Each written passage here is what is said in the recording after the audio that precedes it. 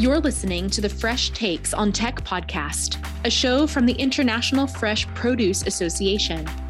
This is a show for people interested in the intersection between technology and the produce and floral industries. Every week, we explore the problems, solutions, people, and ideas that are shaping the industry. If you are interested in the innovations that create change, this is the place for you. Let's dive in. Welcome to Fresh Takes on Tech. I'm your host, Vani Estes, and this is our first podcast of this season and the relaunch of the podcast.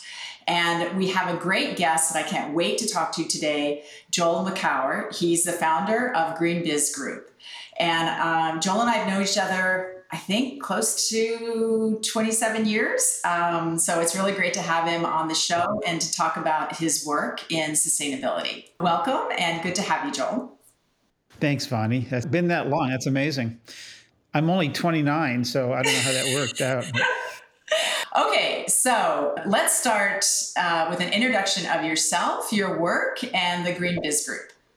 Sure. Well, I am a journalist and an entrepreneur, and I've spent my whole career, 40 plus years, starting companies. This is my third company mostly in the event, information and media and event space. And for the past 30 some years, I have been focusing at the intersection of business, sustainability, and technology and innovation and corporate practice and strategy, how the world's largest companies and lots of small, mid-sized ones as well are thinking about and integrating sustainability into their operations and aligning that with their core strategy and all of that. And my company, Green Biz Group, I'm the co-founder and chairman. We're about 50 people here in Oakland, California, and we produce daily news and we have 7 weekly free newsletters. We put on 4 big in-person events, I think, thankfully back in person, as well as some virtual events throughout the year. And then we have a membership group of sustainability executives from large companies, billion-dollar plus revenue companies, that we, again, post-COVID, bring together multiple times a year for what we call peer-to-peer learning and what they tend to call group therapy. But this is a broad range of companies from food and ag to railroads, airlines, banks, tech companies, and so on. And so it's been really interesting to sit at that middle intersection and being able to listen to the conversations that companies are having. So you do focus a lot on the companies and what they're doing. They have tools and capabilities to solve a lot of the issues that we have around sustainability. Why do you think we don't have 100% of companies on board and practicing to the fullest extent? Well, in a word, change. We all we like the idea of change. Doing it is actually harder. I like to say that when it comes to change, we love the noun and hate the verb. And so this is, companies have other priorities, particularly these days, supply chain and talent acquisition and retention and all the usual things around products and services and quality and delivering and, finance and cash flow, all the things that companies deal with.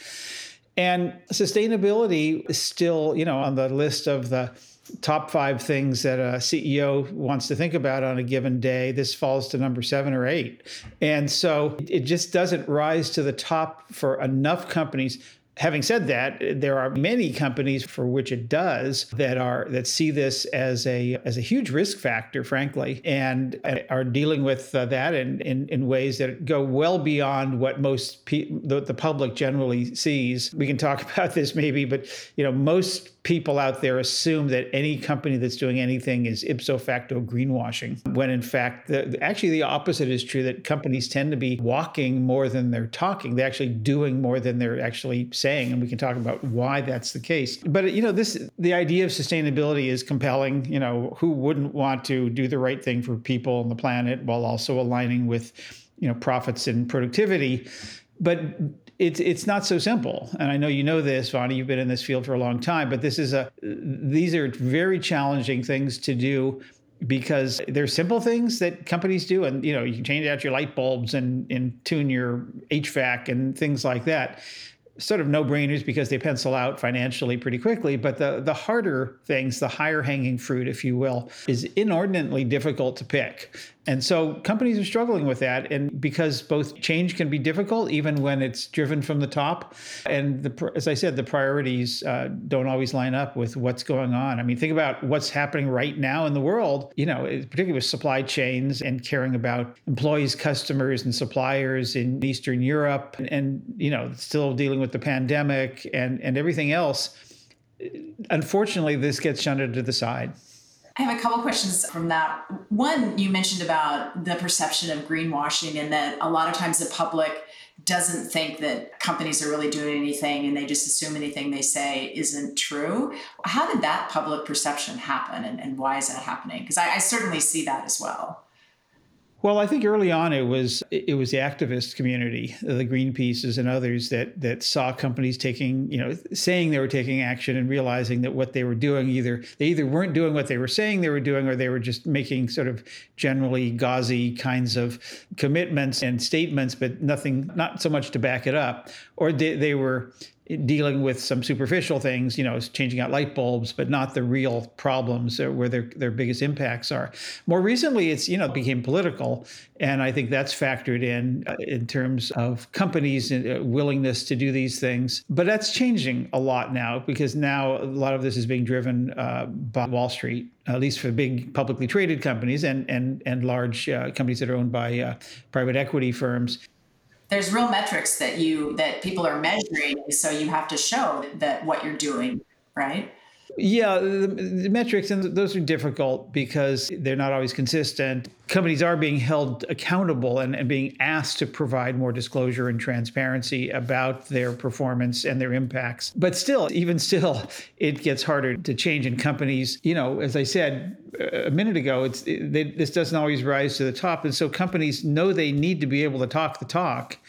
And some of them genuinely want to do the right thing, but they may not even know what the right thing is. They may think that, okay, we're buying green energy from our local utility. We've cut our waste significantly at our factory or headquarters. We donate a nickel per widget sold to Ducks Unlimited every third week in April, or whatever we're the good guys. And ignoring the fact that probably 80 or 90% of their impacts are in their supply chain, which, presents any number of challenges. And so, there's still a lot of, despite decades of this and so many of us beating the drum and trying to educate the business community, there's still a lot of myths and misunderstanding about what you even need to be doing.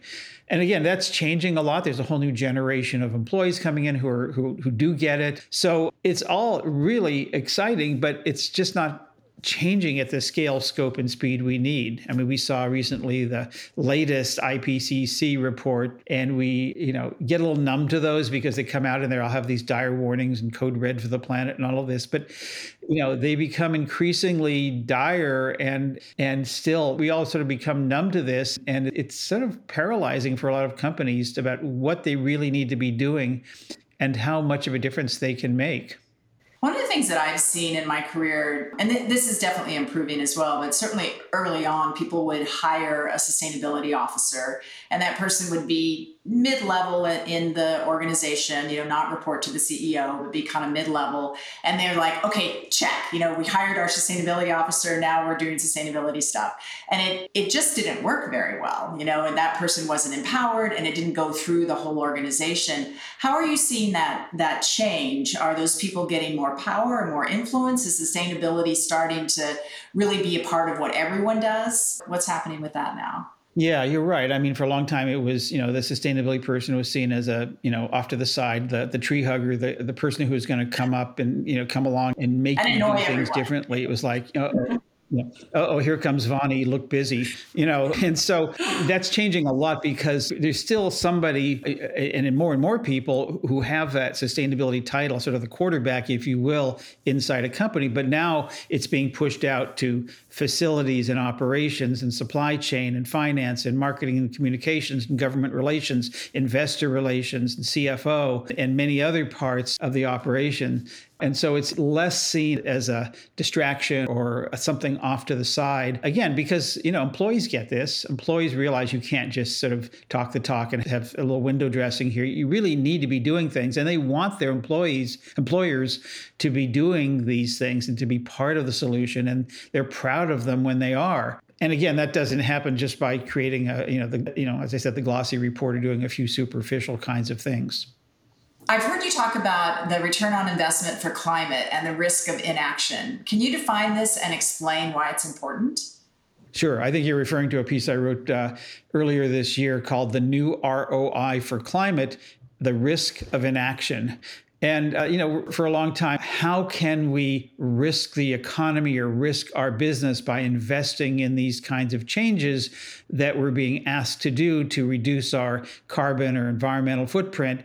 And increasingly, we're seeing that it's actually, we're flipping the script on that what's the risk of not doing these things? I mean, we learned during the pandemic that, this whole idea of flattening the curve, that the earlier you take action, the better your odds of mitigating the risks and minimizing the damage. And we're starting to see, these risks, they can be found at pretty much every level: company, community, national, global, and catastrophic damage from extreme weather, the disruption of supply chains, the displacement of workforces, the increased burdens on the already reeling healthcare establishment. And you can measure these in monetary terms as well as just in lives and livelihoods. And so we're starting to see, how does this filter down at the company level? What's the risk of inaction? How much more is this going to cost later to harden the targets, if you will, to make sure that we are less susceptible to extreme weather, for example, or the disruptions caused by extreme weather, because that's going to be increasing. So a lot of these things are as we learned during the pandemic, our supply chains are pretty fragile and brittle. And so, taking earlier action and making sure you're ready for what's coming. And it is coming. There's no dispute about that, is really what companies need to be doing. We every year in January, around the time of Davos, the World Economic Forum, big event, the World Economic Forum and Marsh & McLennan put out an annual global risks report and the 17th edition came out in January this year. And they asked more than 1,000 global experts to rank 37 global risks as to their potential to cause significant negative impact over the next decade. And the top ones were all climate related and biodiversity loss, extreme weather. And so these things are coming. And so what is the risk of waiting too long? Yeah, I think this idea of flipping the script is really applicable to the produce industry and to agriculture, because we're not only trying to mitigate climate change, but we're also hugely at the effect of climate change. And so I'm already seeing places where it's too hot to grow the way that they were growing, or it's too cold, or the temperature swings are too up and down, or it's too wet, it's too dry, So there really is a lot of changes that we have to make to be able to continue to grow the way that we grow. People are looking at growing indoors as a way to mitigate that. There's a big issue with water. We're not, especially here in California, we're not going to have the water that we need. So have you looked at that and thought about, like with food, how do we work with this where we know climate change is coming? Yeah. I mean, you're right about flipping the script. For a long time, certainly when it came to climate change or even things like biodiversity, the question was, what's the impact of business on the climate? And that's still a question, but increasingly the question is, what's the impact of a changing climate on business? To my earlier point around supply chains, around being able to grow things. And so, this whole push towards regenerative agriculture and, how do you raise, beef in a way that it aligns with being able to improve the soil health, and how can that then affect other crops, including, fresh fruit and other produce and flowers and all of those things. You're starting to understand that we have to sort of look at new ways of, it's not just a matter of conducting business the same way, with climate in mind. In some ways, business is going to have to change the way they do things. And agriculture, farmers at least traditionally have been stewards of the land. But, over the past 50 or 70 years, really the inputs have really started to take a toll. And we're one of our biggest national security threats, or global security threats really, is soil health. And we're just not taking care of that. As I say, we're biting the land that feeds us. And there are agricultural techniques that are well known and established, but sort of had been set aside for years around how do you farm in a way that improves, enhances the soil, and by the way, also sequesters carbon and may create some new revenue streams as there is a price on carbon. So those are still, back to my main word here, change. Those changes are hard, but they're starting to see movement there where much more mainstream operations or end users, the McDonald's of the world or the Cargills, not the end users, but the main buyers of these crops and commodities are basically asking, if not demanding, these kinds of changes because they understand that the continuity of their own business is dependent upon being able to ensure that we have healthy soil and abundant crops despite the changes that are happening in the climate. Driscoll's is the global market leader of fresh strawberries, blueberries, raspberries, and blackberries. With more than 100 years of farming heritage, Driscoll's is a pioneer of berry flavor innovation and the trusted consumer brand of only the finest berries. Yeah, I may be a little close to it, so I'd love to hear your perspective of, in the industry, we're kind of scrambling and figuring out, okay, everybody wants regenerative ag and everybody's talking about like, what does that mean? And how do we supply it? And how do we make money doing it? How do we not lose money doing it? And so I'd love to hear some of your thoughts from you have a broader worldview on how people are talking about regenerative ag and what the expectations are. Can you give us a little window into that? Well, first of all, I'm not sure we have clear definitions of what regenerative ag even means. And so it's sort of this, this vague term that sounds good and probably is good, but what does that mean? And how regenerative is regenerative? I know that's a funny sentence, but those are the kinds of questions that it ultimately gets down to. And then there's also an assumption that you have to flip a switch and stop doing this and start doing that. And that's, may be ideal, maybe actually what's needed to, make change at the level that we need to be making change, but it's not pragmatic from a real world view of companies and supply chains and all of that. So I think where we see encouraging progress or is even just with companies that are starting to do some pilot projects. And not just how do you work with landowners and smallholders and others in terms of changing their operations, but how do you measure that? How do you measure soil carbon, and how do you measure soil health? And then looking obviously at the quantity and quality of the crops. Are those better or worse, the same? And so this is a slow, unfortunately too slow, but transition. But again, I think the idea that we need to make big changes quickly, it can be paralyzing to a lot of companies. And so it's easier to just do what you always do because, first of all, you have to be in business. And second of all, it ain't broke, at least right now. And so making those kinds of changes, it doesn't have to be in a big way. But I think, my 2-word advice here is just start somewhere. Yeah, no, I think that's definitely true because I do see a lot of people get paralyzed just saying, I can't do all that, I can't do all that. And so, a lot of times it's just like pick 2 things, to do differently and to think about soil health and how you might do something differently. Because as you said, a lot of the technology that's been developed over the last century was good. We were able to feed more people and create more calories. But now, we've kind of done a lot of damage along the way. And so what do we need to do to kind of use technology and use information to wind that back and start regenerating the soil? It's a huge issue. And I think as we were talking about greenwashing earlier, there's a lot of grower groups that feel like, oh, now you're going to put something else on me that I have to lose money on. So that's a lot of the conversation is, the risk ends up being taken by the grower, which is not where the risk should live because he or she is not getting the advantage of changing these practices, so there needs to be some sort of way where they don't have to take on all the risk and spend all the money to do practices that really are best for the planet to produce food for people. So it's an interesting process. And I think, it isn't a flip of the switch. And that's what a lot of people would like to see is just flip the switch.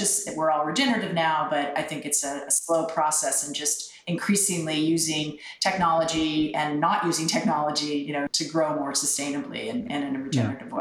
And you brought up, I think, an interesting point that where this stuff happens much more quickly is when it is a partnership, when it is a collaboration between maybe multiple players, sometimes different parts of the value chain. Sometimes it's multiple companies that basically share the same suppliers or the same country suppliers. How do we work with a specific country to help their farmers for this crop improve the sustainability profile? And so these things don't just happen because you ask your supplier to make a change and then they say, well, I don't know, or sorry, no, you're just not, and there's nothing you can do about it because you're not that big of a buyer. It does require partnerships. Sometimes it requires third parties who bring folks together, whether those are public agencies or sometimes environmental groups on the ground, NGOs or trade associations. And that's really how this stuff works. It just doesn't work by issuing new orders. So what role do you think policy and regulation plays? Can it play a positive role, or is it always just make more trouble, or how do you see that? No, policy is important. We need to set the floor. We need to provide incentives. And those are things that government can do well. Sometimes we need subsidies, discounted loans, or loan guarantees, or any number of other things, which the agricultural community is very familiar with. They just may be for the wrong kinds of things, or at least the kinds of things that, frankly, may be causing some of these problems rather than addressing them. And so, government can absolutely play a role here. What's also fascinating is how much change has taken place at least in the United States, in the absence of policy leadership, where, we certainly over the past, let's say 5 years, there hasn't been the kind of leadership, or when there has been the right kind of leadership, there may be other forces on the lobbying front and, legislative fronts. Again, this could be at the national or the state and local levels that thwart the kinds of changes that need to be made. But what's fascinating, as I said, is how much this is happening because this is ultimately about business risk, regulatory risk, financial risk, reputational risk, technology risk, right to operate risk. If you are the largest water user in a water-stressed area, you may not be able to do business. Or if your supplier is, they may not be able to operate. And so, these are increasing risks. And so companies need to be doing these things for risk mitigation purposes. And government can help and could accelerate a lot of these things and could stimulate even more change. But as I said, it's really impressive how much is taking place despite that. Yeah, I was involved in the ethanol and second generation ethanol industry for a while. And you look at that industry and how a lot of that was driven by legislation. And it was this really, we can talk about how it all ended up. But at the time, a lot of money got put in and a lot of people started paying attention to ethanol. And there was a lot of legislation and it really got people going. And we may be getting close to that around carbon, where people are thinking, from a risk mitigation and from a legislation point of view, is that it might help to put some things in place to get people to start developing more technologies and support technologies to be developed to really understand what's going on in the soil, measuring carbon, and being able to do something to sequester it. So I think, I'm hoping, we may be headed towards some sort of nexus like that where regulation can actually help. Well, I hope it doesn't happen the way that ethanol happened, because that to me was too prescriptive and incentivized things. And again, I believe that a lot of that was the result of lobbying by certain interests. I think it's better when government can set some broad goals or some broad goals around carbon emissions reduction, or maybe soil health or water use, and let the free market figure out how to do that and create the incentives, both the carrots and the sticks, for doing the right thing, and penalize those who are the cheaters and the laggards and the who aren't doing it. But I think that the ethanol thing, said, all right, we're all going to march down this direction, and here's billions of dollars to help pave the way. And then it turned out to not be the right direction. And I think if there had been a broader goal of how do we reduce petroleum use overall, which I think was what the ethanol thing was getting to, and carbon emissions, then there are other ways to do that. And then all of a sudden, maybe it's a price on carbon. I'm not an advocate for any particular remedy there because there's lots of them, and I'm not a policy geek. But I think that there are a lot of ways you could incentivize the market and provide the financial stimulus and, again, the regulatory penalties for not hitting in those directions. That's what we need to see. And let technology, let competition, and let all of that soar. We've talked a little bit about supply chain. And one of the things that I'm certainly seeing is when large companies like Walmart or McDonald's or Cargill, like you've mentioned before, when they have the market power to say, look, this is what we want from our suppliers, and this is what our expectations are. And that changes everything. Sometimes I feel like they have an awful lot of power, but it also, that's a way, without regulation, I mean, that's a way to make big changes where they make demands. They need to meet their goals, and for them to meet their goals, they need to reach down their supply chain and have the supply chain help them meet those goals. Have you seen some case studies around that of how the larger companies have kind of forced change down the supply chain? Well, you named two of them, and I think, McDonald's and Walmart. And it cuts both ways. I mean, I think, a lot of suppliers to Walmart, and even those that are, so deeply engaged with sustainability efforts, don't really like the heavy hand that Walmart can have, and Walmart can force, the suppliers to absorb all of the costs of change and still deliver the product at the same price or less. And look, Walmart is a hugely positive force in sustainability, and the commitments they've made, Project Gigaton in particular, I think are having a big impact, including in agriculture. Sometimes the big companies have big heavy hammers, and it's one way of doing it, and it may work, and sometimes it does. If you're the 900-pound gorilla, you can kind of call those shots. But there's lots and lots of other smaller, companies that even they're big, but they're nowhere near the size of a McDonald's or a Walmart, who are also working with their suppliers and may not have the market clout to affect the kind of change. But, there's strength in numbers here when you start to see multiple brands, really lean into this because they're driven by their customers, whether they're grocery stores or actual shoppers demanding these kinds of things, or whether they're being revealed under the Klieg lights of disclosure by activist groups or government agencies that or investors that are ranking and rating these companies for their unsustainability issues. There's lots of different ways to affect change. But yeah, I mean, look, supply chains is, first of all, where overwhelmingly for most sectors where anywhere from 80 to 95% of environmental and particularly climate impacts lie. And so that is how change happens. You ask your supplier who asks their supplier, and it can go down, sometimes 3 or 5 or more different levels with all the middleman and aggregators and everything else that takes place. That ultimately is how it has to happen. And again, as I was talking about on the government side, are these carrots or sticks? And they're good examples of both. So wrapping up, I have one last question for you. If companies in food and produce are interested in being better, in creating a more equitable future for themselves through sustainable practices, what are the 3 actionable steps in doing so? Wow. I mean, I'm going to give you a higher level answer maybe than the one you want, but I think the first thing is what's your impact? Do you really understand your impacts? And not just yours, but the impacts as they go down through your supply chain. And even, and this is less relevant in the produce sector, but what happens after you sell something? What are the impacts there? And that could go to food waste and some other issues. But do you understand those things? Because I don't know that most companies do. And now that you do, that's one. Number 2 is, well, what's the plan? Do you have a plan in place? Is it a bold plan, hopefully, that aligns maybe with science-based targets that have been established by independent organizations?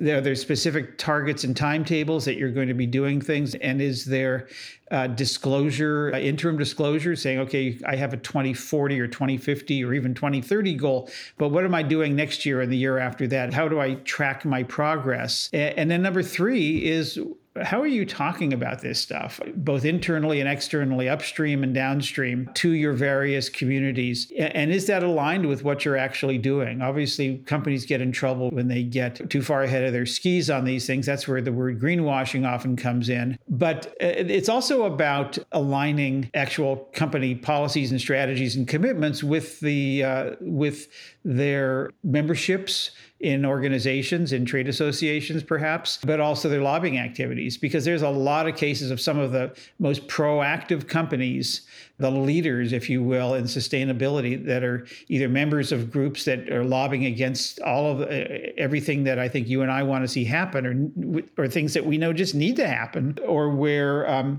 and that used to be sort of back behind the scenes. Now it's becoming much more visible, and it used to be safe for companies to keep quiet on some of these issues because they were controversial. And now, being on the sidelines is becoming a less and less safe space. So companies are being asked to, take a position on some of these things. Are you for a price on carbon or against it? What it is, don't just sit quietly and hope that it sorts itself out. So what do you know? What are you doing? And what are you saying are the three things that we could get deeper into some specific things that, companies must be doing, but it really all stems from those three things. Well, I think that's the end of our time. For our listeners out there who would love to get in touch with you, what is the best way for them to contact you? Well, first of all, I encourage them to check out greenbiz.com. It's free, daily news, 7 different newsletters, including one called Food Weekly, looking at food sustainability issues. That's fresh every Wednesday. And in general, on LinkedIn, I'm there on LinkedIn. It's just McCower. We'd love to be in touch, and I look forward to hearing from people. As always, love talking to you, and thanks for the work that you do and your thoughts on this. It's a pleasure. Thank you, Vani. The International Fresh Produce Association is bringing new technology to solve industry's big challenges through the new Freshfield Catalyst Accelerator. The 6-month immersive program works with technology companies outside of produce and floral to experience the challenges in our industry and develop innovative solutions for a healthier world.